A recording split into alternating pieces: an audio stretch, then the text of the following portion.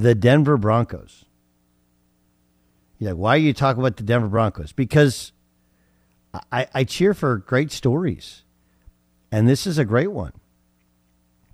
You know, this is a really, really good story. I'm not a huge Russell Wilson guy. I don't think he has a ton left in the tank. I don't think he throws nearly the ball he used to. But yesterday felt like every Russell Wilson game in Seattle where it's close. He's running around late to try and make a play. And because their defense is good, they run the ball reasonably well enough, although yesterday only 46 yards rushing. They just do enough, play off their defense to stick around late, and he'll make a play. And that's what happened. Because we can sit here and go, well, all right, well, the Vikings had a backup quarterback. The Bills, Josh Allen, if he just plays it safe, they win. The Chiefs, Pat Mahomes is sick. Whatever, they've won 4 in a row. And they had the Browns at home who were playing a freshman. Or playing a rookie, excuse me. So I just,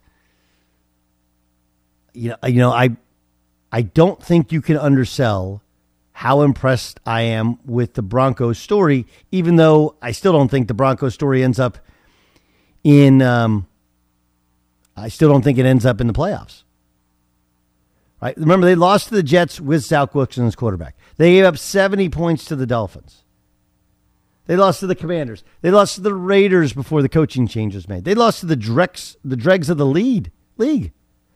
Only team they'd beaten was the Bears, who are bad. And now they turn around and win 4 in a row. And if there's ever a sign for a guy who knows what he's doing, this is the kind of Tiger Woods sort of grinding. And look, it's not out of the realm of possibility to make the playoffs. You know, they still have the Patriots. That's a win. They still have 2 with the Chargers. Those look like wins right now. They have 1 with the Raiders. We have no idea what the Raiders will look like then, once we get to that place. But the point is that here you have the Broncos, who were left for dead by everybody. Right? Raise your hand if you left the Broncos for dead. Okay?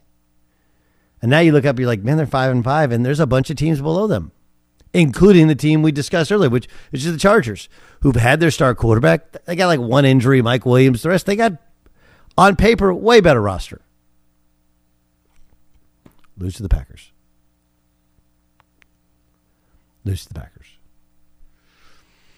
I mean, Cowboys beat Carolina. I don't know. I mean, Kyler Murray does look back and look really, really good.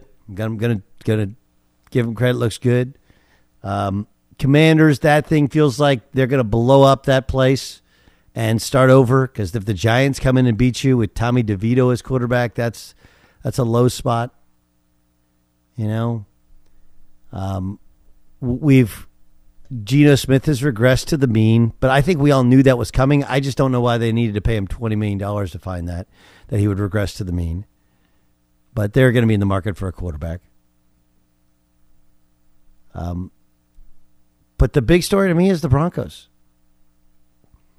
All right. Yes, Mark Andrews' ankle wasn't as bad as that. Feels like it's a dislocated ankle. Not broken bones there, so maybe he can play again. But I said it Friday, and I mean it. I love what the Ravens have done, but I don't think without Mark Andrews, you're going to be nearly as competent offensively.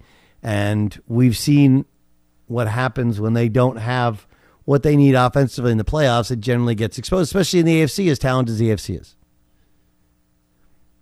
But maybe he comes back and plays early, and maybe. Aaron Rodgers comes back and plays early. But if you were asked somebody a month and a half ago, what team is the biggest mess? What team just looks completely dysfunctional? What team looks like, despite the fact they hired a big-name head coach, like they may shake this thing up again next year? And look, they may fire George Patton, their GM. They may still make wholesale changes, on the defensive side of the ball. They may, but in 1 month's time, this thing has become, you know what? Broncos are heading in the right direction. From they were a smoldering dumpster fire, and the dumpster was filled with poo. That's a turnaround. You give up 70 points. Everybody's quitting on each other, pointing fingers. No one knows what they're doing. And then a couple weeks later, you start to turn around. You win 4 in a row, including beating 2 of the better quarterbacks in the league, Pat Mahomes and Josh Allen. Got to give credit where it's due. Sean Payton has figured out how to do at least something with what he's inherited and trying to fix.